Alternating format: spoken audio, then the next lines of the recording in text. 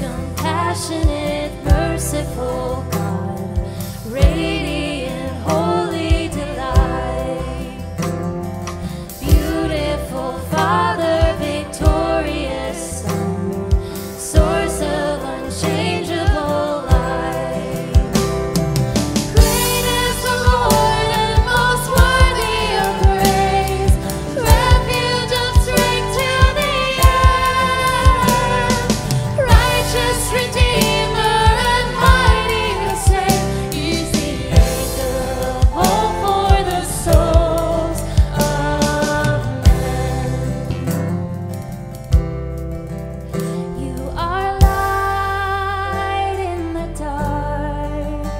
You are healing for the broken heart. You are hope. You are love. You are life. You are love that endures.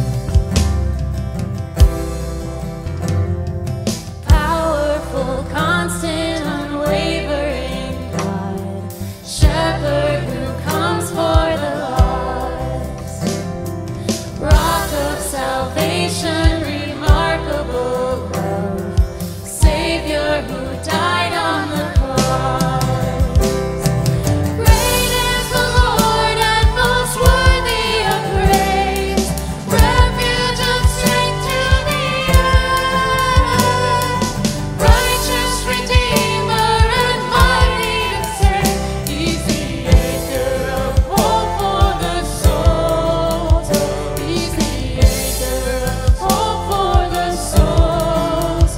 He's the anchor of hope for the soul of man.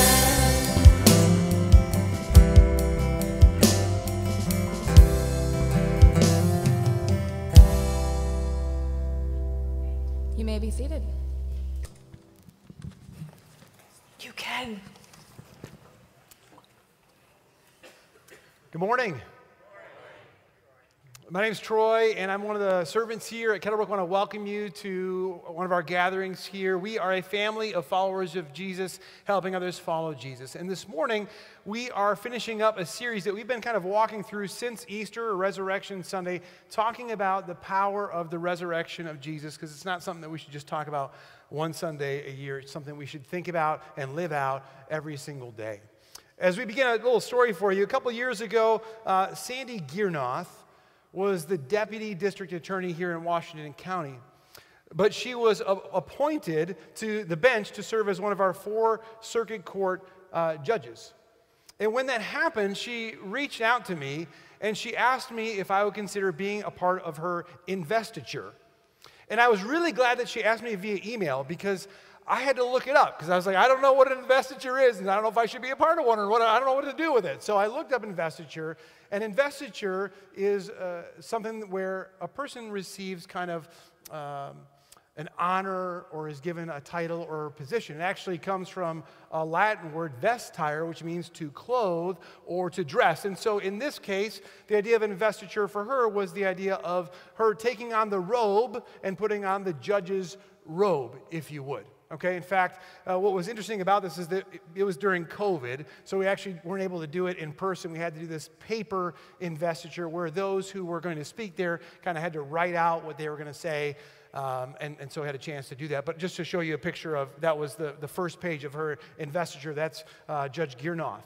And so she was invested, if you would, vested with the robe of a judge. Now, my guess is that every one of us in this room has been a part of an investiture or seen an investiture of some kind. Probably not like a knighting, although that would count, like someone being made a knight, or a coronation of a king. But just think of something as simple as a graduation, right? We're in graduation season, and pretty soon, the next couple weeks, many of our youth are going to be wearing robes, right? And they're going to have this robe, and they're going to maybe get some different cords, or the thing that you put on. I don't remember what it's called, but you know the things we're talking. Hoods. They're called hoods. Yeah, thank you. That's kind of an example of an investiture. So my guess is that we've all been a part of an investiture like that. What you might not know is that if you follow Jesus, there is a promise that we are given, and that is that we will receive an eternal investiture. We will be clothed with honor. And that's what we're going to take a look at today as we look at 1 Corinthians 15. I would invite you at this time to grab a Bible. There's underneath your chairs and turn to page 815, which is 1 Corinthians chapter 15. We're going to be reading just the last 8 verses or so and conclude this chapter. And those of you who have been following along as we've been going, some of you are new today or maybe here for the first time. 1 Corinthians is a letter. It was written by a guy named Paul, the Apostle Paul. Paul was a guy who hated Christians, was actually like a terrorist trying to kill Christians until he met the resurrected Jesus Christ. His life was turned upside down, and he became an ambassador to Jesus everywhere that he went, including the ancient city of Corinth, where a church was formed of followers of Jesus. And he is now writing letters after he has left back to them to continue to instruct them in the ways of Christ. And what scholars call these last few verses is a hymn of victory. It's a hymn of victory. And we're going to take a look at this together. So 1 Corinthians chapter 15, we're going to read verses 50 through 58. And I always appreciate the opportunity to stand as we read the Word of God. So why don't we stand together as we read God's Word. I'm going to pray first. Gracious Lord, thank you for your Word. More than anything that I would say, would this be what you use by your Spirit? You promised that you would not return it void. So may it be like a knife, a sword, able to discern between the bone and the joint, the sinew and the marrow, and convict us by your Spirit using these words, not mine. I pray in Christ's name. And all God's people said, amen. Here we go. Chapter 15, verses 50 through 58 say this. I declare to you, brothers and sisters, that flesh and blood cannot inherit the kingdom of God, nor does the perishable inherit the imperishable. Listen, I tell you a mystery. We will not all sleep, but we will all be changed in a flash, in a twinkling of an eye, at the last trumpet. For the trumpet will sound, the dead will be raised imperishable, and we will be changed. For the perishable must clothe itself with the imperishable, and the mortal with immortality. When the perishable has been clothed with the imperishable and the mortal with immortality, then the saying that is written will come true. Death has been swallowed up in victory. Where, O death, is your victory? Where, O death, is your sting? The sting of death is sin, and the power of sin is the law. But thanks be to God. He gives us the victory through our Lord Jesus Christ. Amen? Therefore, my dear brothers and sisters, stand firm. Let nothing move you. Always give yourselves fully to the work of the Lord, because you know that your labor in the Lord is not in vain. This is God's word. Amen. Why don't you have a seat? Now, before we dig into this, we do this almost every week. Just give you a chance to look at the scripture again. On this next slide, you'll see it all on there at once. Have you just read it again quick and ask yourself the question, what sticks out to you? Or what questions maybe does this make you have? So I have you turn and talk to someone about that. What sticks out to you? Or what questions does this raise for you? And then we'll jump into it together. So go ahead and turn and talk to someone near to you about that.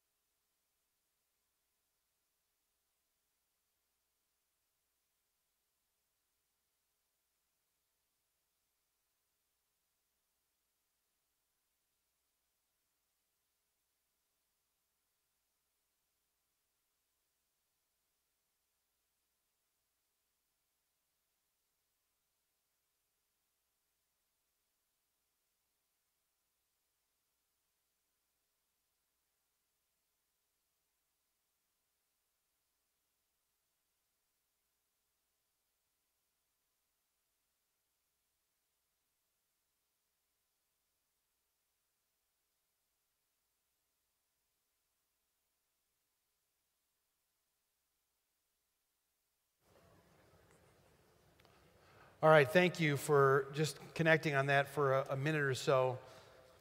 Paul has arrived here to the climax of his 58 verse chapter on the resurrection, and we find in verse 50, he says, look, I declare to you that flesh and blood cannot inherit the kingdom of God. And I want to stop here and talk about this because last week we talked about this at length, this idea that at the time in Corinth, they were wrestling with the idea of, is the resurrection real? Did the resurrection really happen? What is it going to look like? Because our fleshly bodies and spiritual reality, how do those things, it's like oil and water, they don't mix.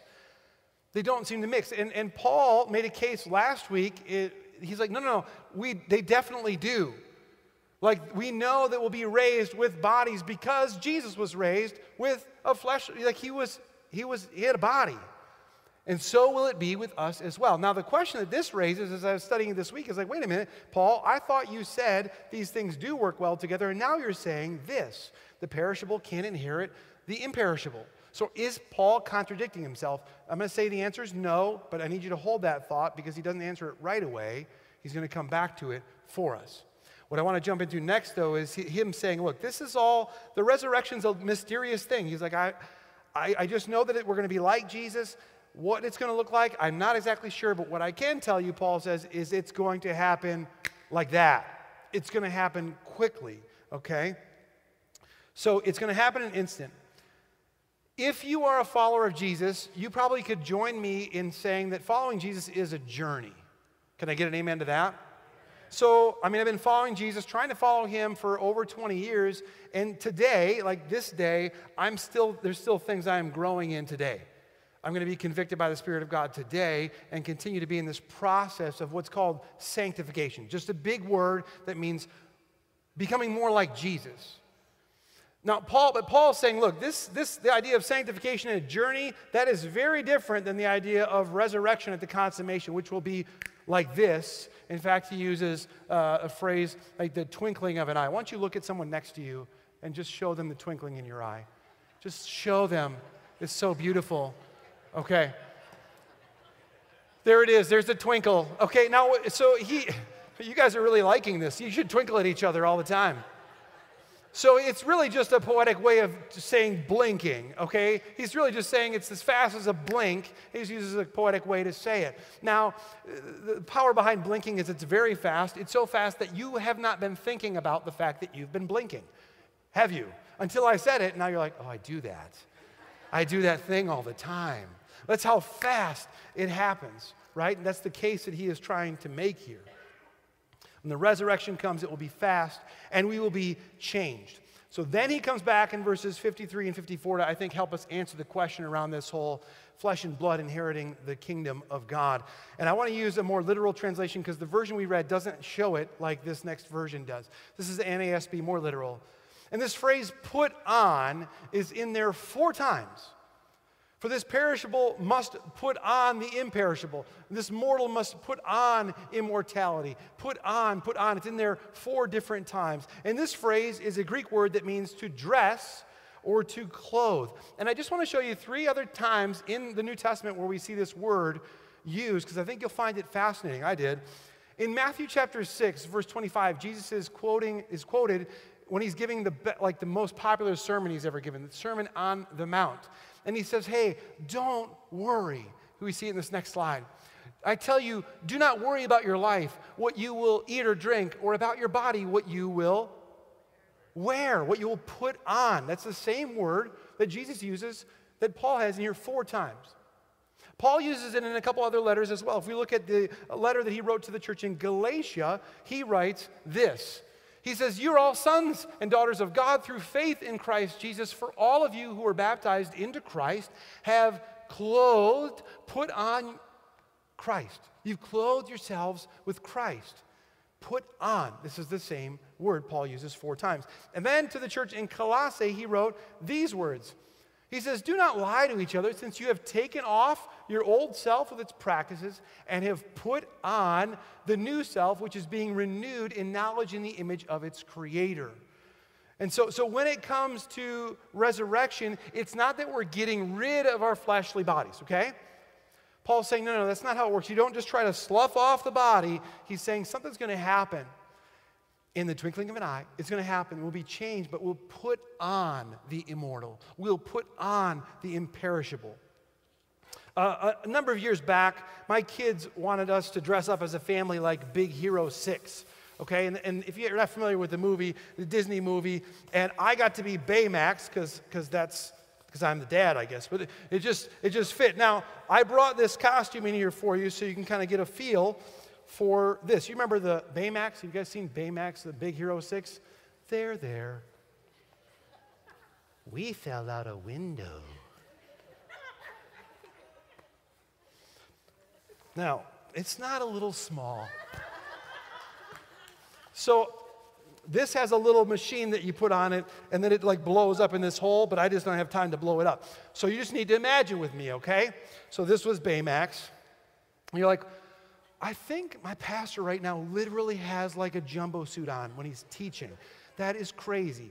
So I'm just trying to give you a visual, an image. I didn't take my clothes off. I put this on. I put this suit on over. And so Paul, I think, is saying, look, the perishable will be clothed with the imperishable.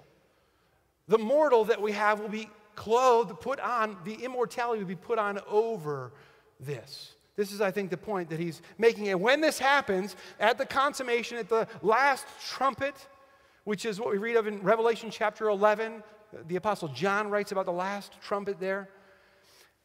Twinkling light, boom, that will be clothed, put on these things. And then what? Then death, where is death's victory? Gone. Where is death's sting? Gone.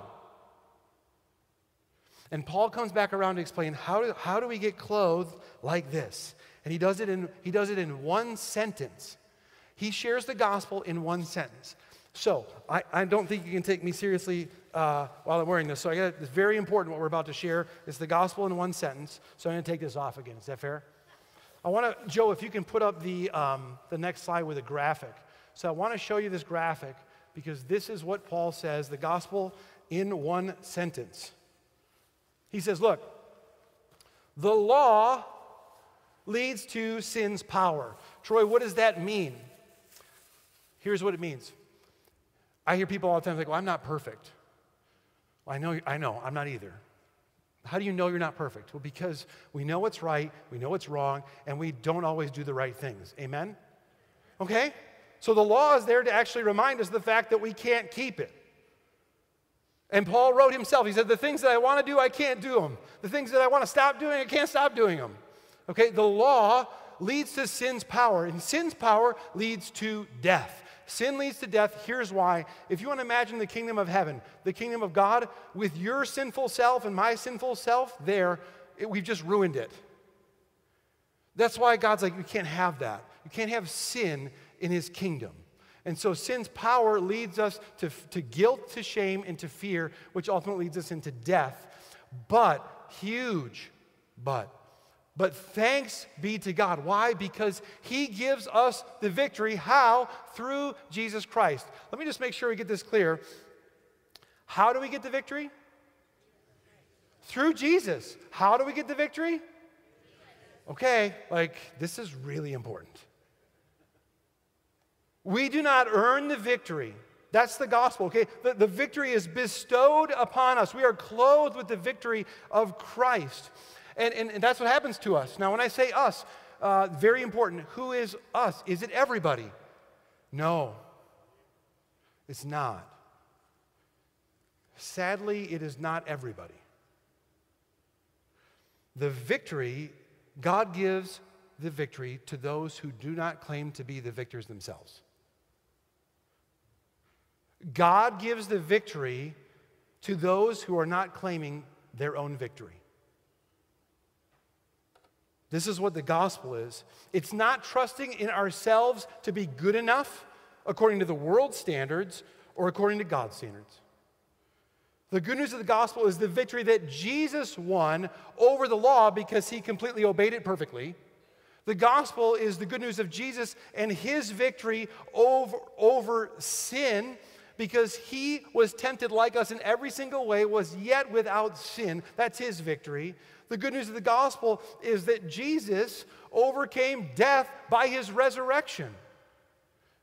And so what happens, the good news of Jesus is that basically Jesus put on some things.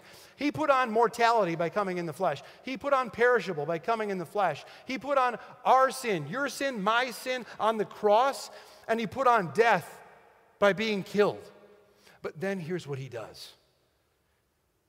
If we trust in him and we say, thank you for what you have done, he says, I'm going to clothe you with my clothes. I'm going to give you the clothes that I deserve to wear.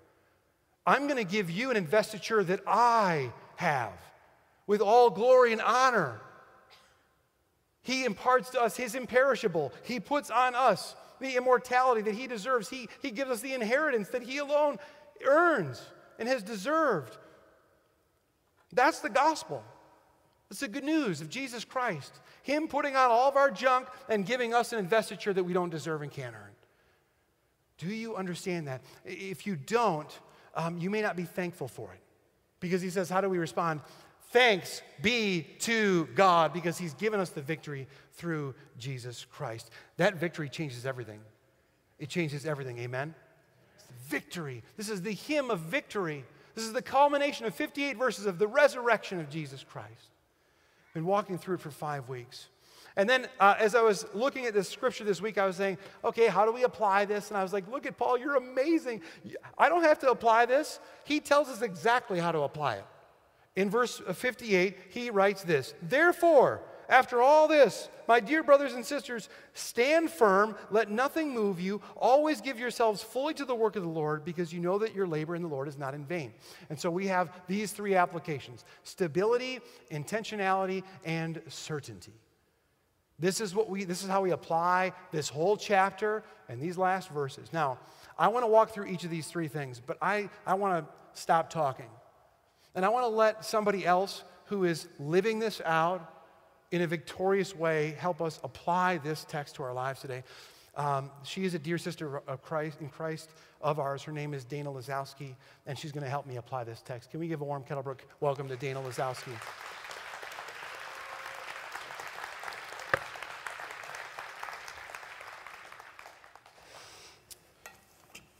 So Dana, for those who are here this morning and are kind of like, I don't know who this Dana is, can you help us figure out why I asked you to help apply this text this morning, and what's the backstory, what's the context why we're sitting here? Okay. So 12 years ago, I was diagnosed with stage 4 inflammatory breast cancer. I went through 9 months of treatment and was declared cancer-free. Fast forward 12 years, I was a survivor, and last fall, I started experiencing some back pain. I thought it was just stress-induced muscle pain, so I started going to physical therapy, and after working for a few months with my therapist, he's like, something is not right. So my oncologist ordered an MRI, and we found out that cancer was all in my spine. It had crushed several of my vertebrae, and in my rib cage and in my skull, and so my cancer was back, and it was considered metastatic breast cancer because it had moved somewhere else, and there's no cure. So I'm going to die from this, my doctor said. So we aren't sure how much time I have, but any treatment they give me, I'm on some chemo medication, I get some shots, and those are just to ease the pain and give me a little bit longer to live.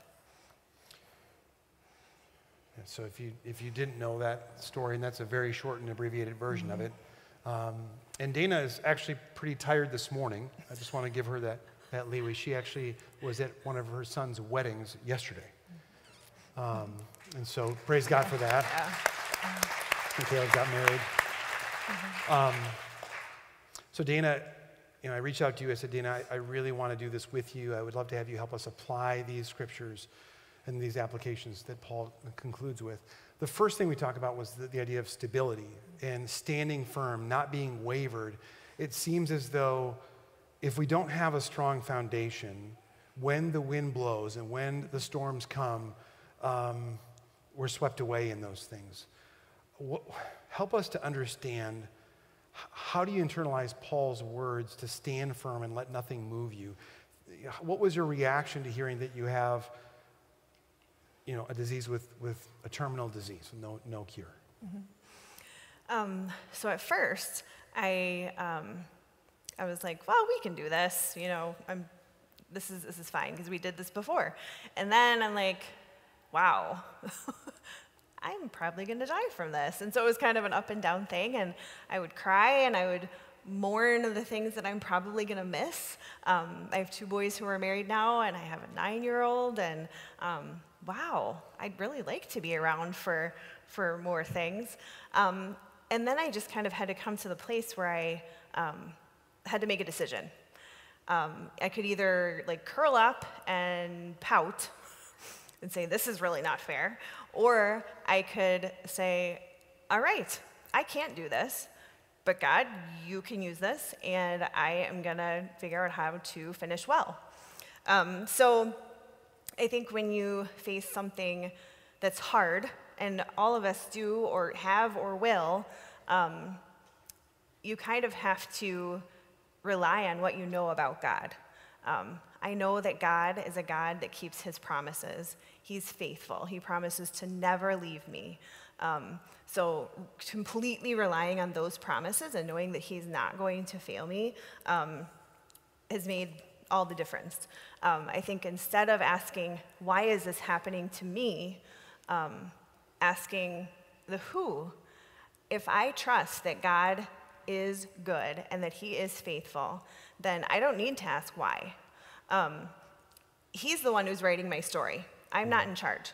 And so if he thinks that this is going to bring glory to him, then this is the path that I am going to walk, because it's the story that he's writing in my life.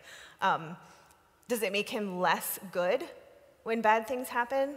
No, not at all. He didn't design us to have diseases and death and mental health issues. That's not how he designed the world, but sin and the enemy brought that. So in my lifetime, what I've found, whenever I face something really, really hard, suffering brings incredible intimacy with God.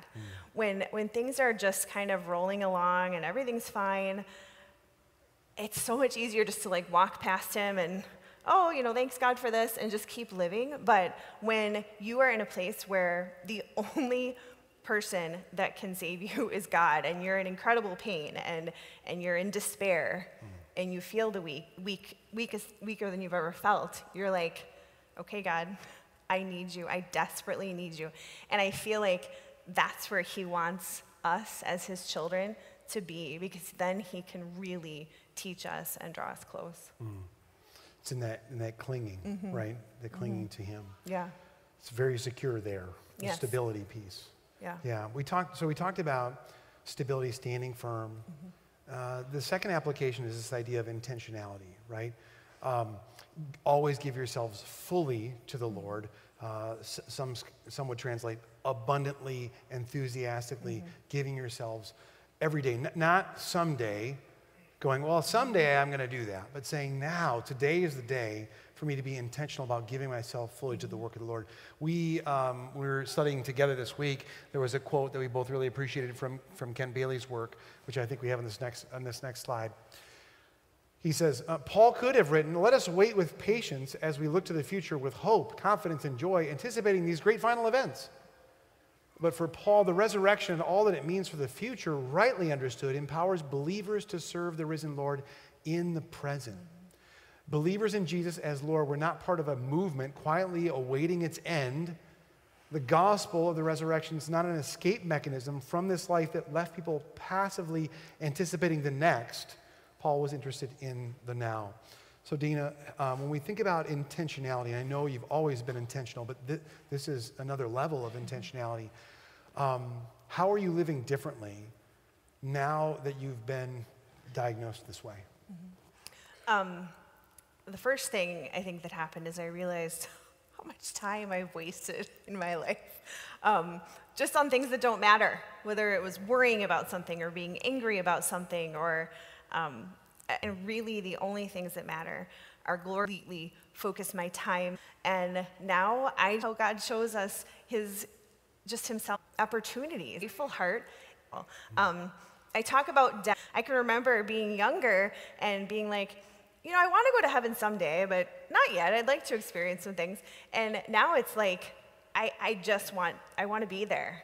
And basically, we weren't created to be here. So if you're a child of God, and which I am, I'm created for heaven. And that's where I'm going to spend eternity. So just being excited about being there and talking about it. We've started reading some books with our 9-year-old. He and I just finished C.S. Lewis, his Chronicles of Narnia. And The Last Battle is the last book. And it's about end times and about the coming of Christ. And it's just, the images in there that C.S. Lewis writes are just so amazing and make you want to be there. We've also started reading, Randy Alcorn has a book called Heaven for Kids, and in it kids ask questions, and the author answers them using scripture. And Jackson has become excited about heaven. He knows he's going to be there with me someday. So it's just in our culture of our home. I've also started reading a really powerful book called The Art of Dying by Rob Mull. I have a quote that I wanted to share from that. He says, "We avoid death or even fear it because death is an evil, the horrible rending of a person from her body, from loved ones. Yet death is also a mercy. It is the final affliction of life's miseries. This riddle of death's evil and its blessing is not difficult to solve. We enact it every Good Friday as we recall the evil of Christ's death to be followed on Easter Sunday with the joy of his resurrection. There is no evil so great that God cannot bring joy and goodness from it. Death deserves our attention in life because we instinctively want to avoid it, to turn our face away. It is good to look death in the eye and constantly remind ourselves that our hope is in God, who defeated death." So we already know that we're on the victorious side, and that's what makes it exciting. The other really neat thing that has come out of living with eternity in mind is caring much more about lost people. I was sharing with you that Jackson ran up to me the other day, and he's like, "Mom, I have an emergency." I'm like, "What is it?" And he said, "I think my friend might be going to hell, and I want him to be in heaven with me. So I need to have a small group, and I need to have him over, and we need to talk about Jesus. I need to share with him." And just that urgency is I think where we as believers, we lose that sometimes. Like, hey, we're living, and we know we're going to heaven, but who else is not, and who else is lost that we can, share the hope of Jesus? My goal is to go where God is already working, not create my own agenda and what I want to get accomplished, but join in where God is already working.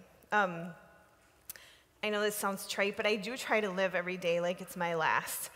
Not one of us in here is promised tomorrow. We're not even promised the next hour. We are all terminal. And I think that's what's been such an aha moment for me. I should have been living like this my entire life because none of us are promised. We don't know when we're going to die. We are all going to die. That's a promise. We don't know when. And so recently, I was talking to someone at the Social Security office, and she's like, "Well, would you like to put everything in your husband's name? It'll just kind of relieve, he won't have to worry about that. After you die, then he won't have to transfer the name to his." And after I got off the phone, I kind of laughed. I'm like, well, he could get in a car accident tomorrow, and then I would have to transfer it into my name. We're not promised tomorrow. I think a lot more about how I want to be remembered, too. So right after I was diagnosed, after kind of doing the whole crying and pouting thing, I'm like, you know what? I am going to plan my funeral service. So it's done, and nobody else has to worry about it. So I planned it out and put it on a Google Doc, and I shared it with my 2 older boys.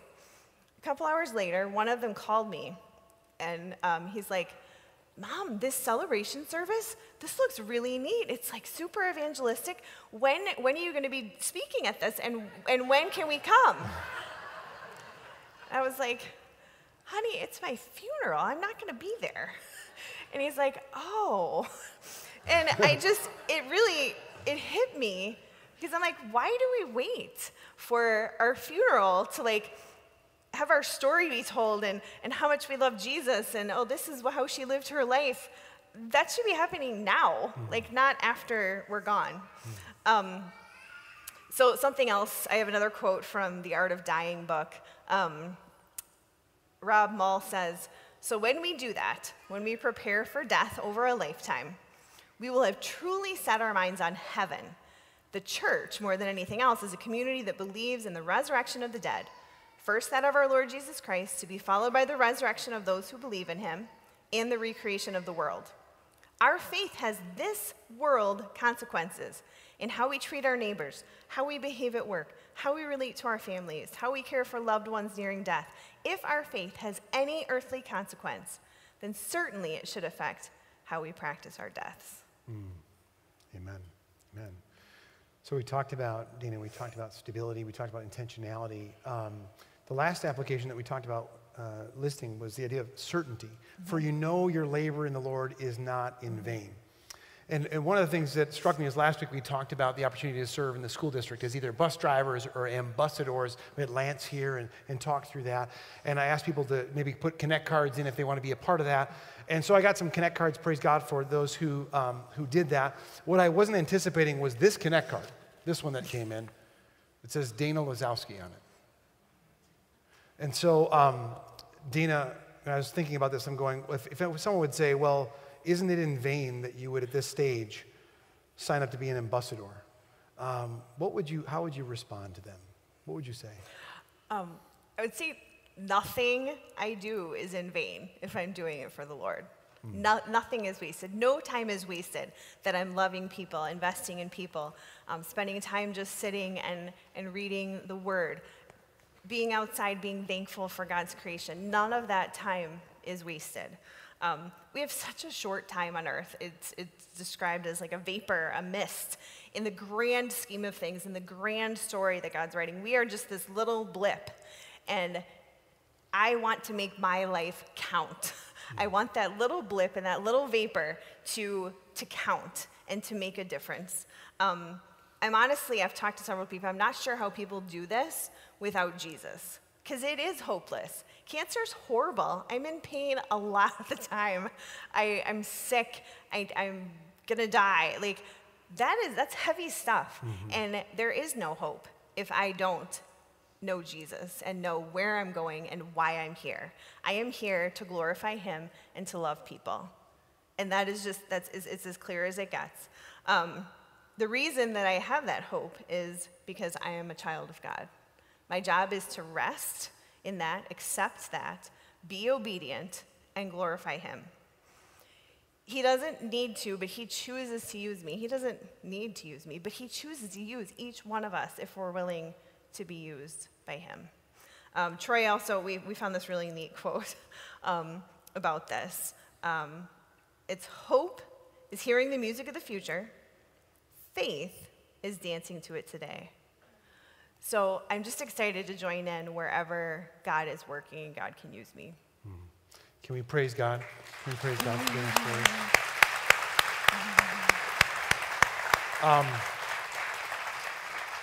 Dana just shared for 10, 15 minutes. If you would like, there is on this next slide, Joe, I have this next slide. It has a QR code. It should. That's a link to a 1 hour long podcast that Dana did. And if you want to hear more of how God is using her in this part of her story, check that out. The QR code will take you to the link of that place. So Dana, I want to ask you to pray for us in closing as we close this. Okay. Dear Lord, thank you so much for this day, the beauty in it, all of the amazing people that you've brought here today. It's by your design. You are the author. And God, we're just so thankful to be living this life that you have given us because it is a gift. I pray, God, over us that each one of us, even when we're tired and when we're unfocused, God, that you would just remind us that every single thing we do, if we are standing firm in you, is not wasted. No time is wasted when we are serving you, loving others. God, please give us the strength that we need, your strength, to do that every day. Thank you. In your name, amen. Amen.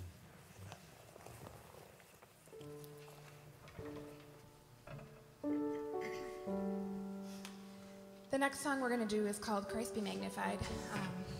It's a new song, and I was asked to help lead it at the women's conference. And there are so many things that I could share about this song, but I've been praying this week about what I should share.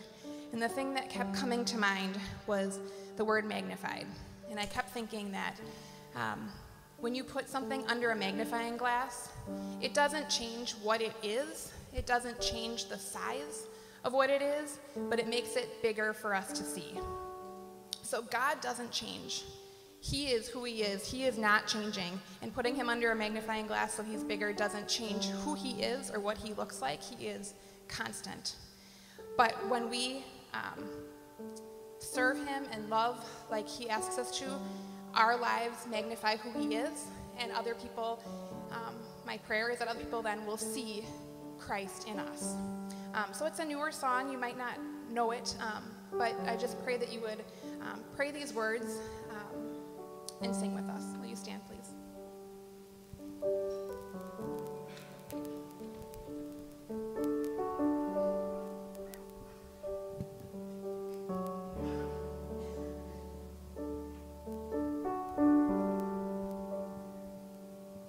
Were creation suddenly articulate with 1,000 tongues to lift one cry,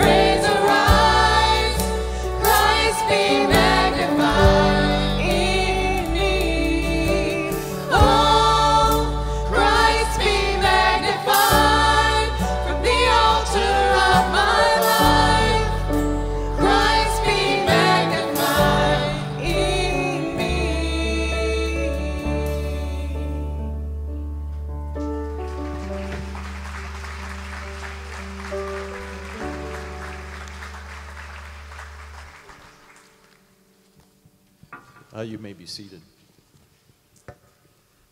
Good morning. I'm Grandpa Steve.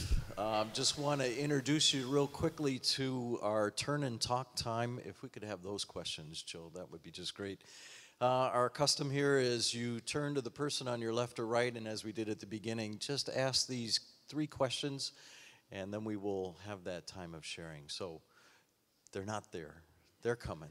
He's working on them. So if you just take that for a moment and share that together, and then I'll come back up.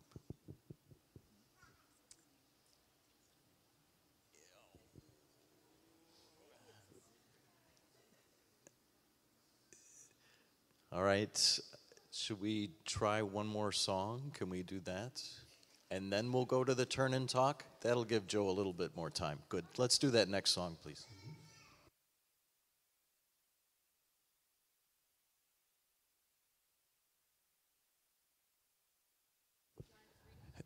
You don't have the turn and talk questions. Okay. Good. All right. Well, we're going to go on and just keep going. Because that's what we do when we don't have turn and talk questions. So, good. As I said, I'm Steve Farina, and glad to just have you here with us this morning. Welcome those of you watching on the live stream at home. Our vision, Kettlebrook Church, we are a family of followers helping others follow Jesus. A family of followers of Jesus helping others to follow Jesus. We believe in the good news of Jesus and that it hits on 3 essential aspects: our eternal relationship with God the Father, our everyday submission to Jesus himself, and our being empowered today by the Spirit to share the good news of Jesus with everyone. And I think Dana gave us a tremendous motivation of how we want to be filled with the Holy Spirit this week so that we can talk with people about the good news of Jesus and the hope of eternity with him. Would you pray with me?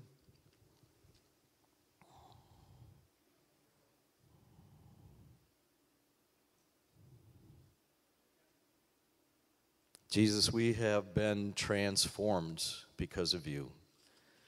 The hope of the resurrection is magnificence.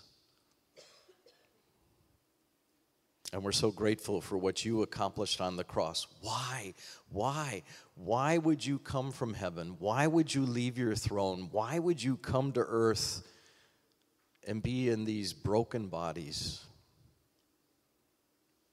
And why would you take your place on a cross for me to suffer the shame and the humiliation that I deserved, and you took it in my place? Why? Why? And it's because you're good. It's because you're good. And in this broken body, you will take that mortality and it will be swallowed up by life, as Troy said, in the twinkling of an eye. And even if we're facing cancer, we can have the joy of our salvation and put our hope in the resurrection that's going to come. Lord, I just want to thank you for Dana. I want to thank you for her testimony, for Tony, for their family. Oh God, I pray that you'd continue to give Dana incredible strength in the face of the pain. And Lord, I pray that we would learn and just be encouraged from her example to live each day to the fullest as if today were our last. Yes, Lord. Yes, Lord. Because as she said, we're not guaranteed tomorrow. Lord, I pray for Dana and for Tony that Dana would finish her race so well. And that you'd continue to use her to speak of your goodness and your glory. And Lord, I just want to dedicate myself, and all of us want to dedicate ourselves to be more fully useful to you. We want to be your willing servants. We want to follow Dana's example because our time is short. And we want to share your good news with the people within our community. Oh God, use us today. Transform our hearts. We confess our sin before you, and we just ask that you would fill us with your fullness and your goodness and your power. We don't want to live in vain. We want to have the confidence in your resurrection and what you will accomplish in us. Oh, Jesus, you are so good to us. Why would you be so good? We can't believe that you would surrender yourself for our sake, but we're so grateful that you did. We look forward to all that you're going to accomplish in us in these next days and weeks. Thank you for the sacrifice that you made on our behalf. We give ourselves back to you, dedicate ourselves to you again today, that we may follow you with all our heart and all our soul and all our mind and all our strength. You're so good. Love you, Jesus. Thank you. And we bless you in your holy name. Amen.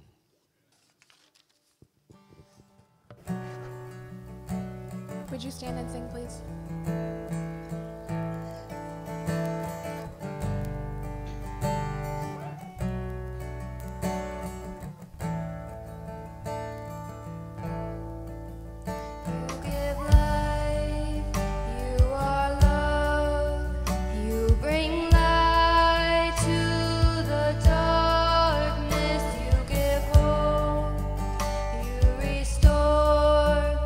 Every heart that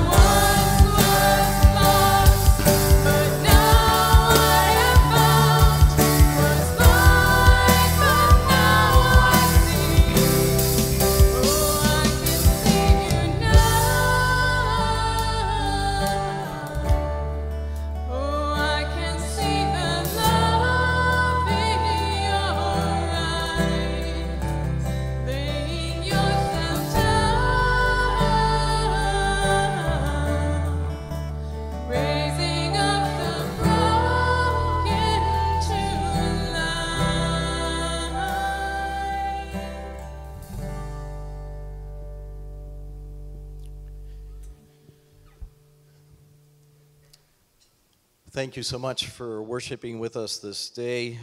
Just want to remind you that if you are not receiving the weekly announcements, just write at info@kettlebrook.org in order to receive those, or you can call the church office and we'll be sure that you get those. Next Sunday, May 29th, is the fifth Sunday.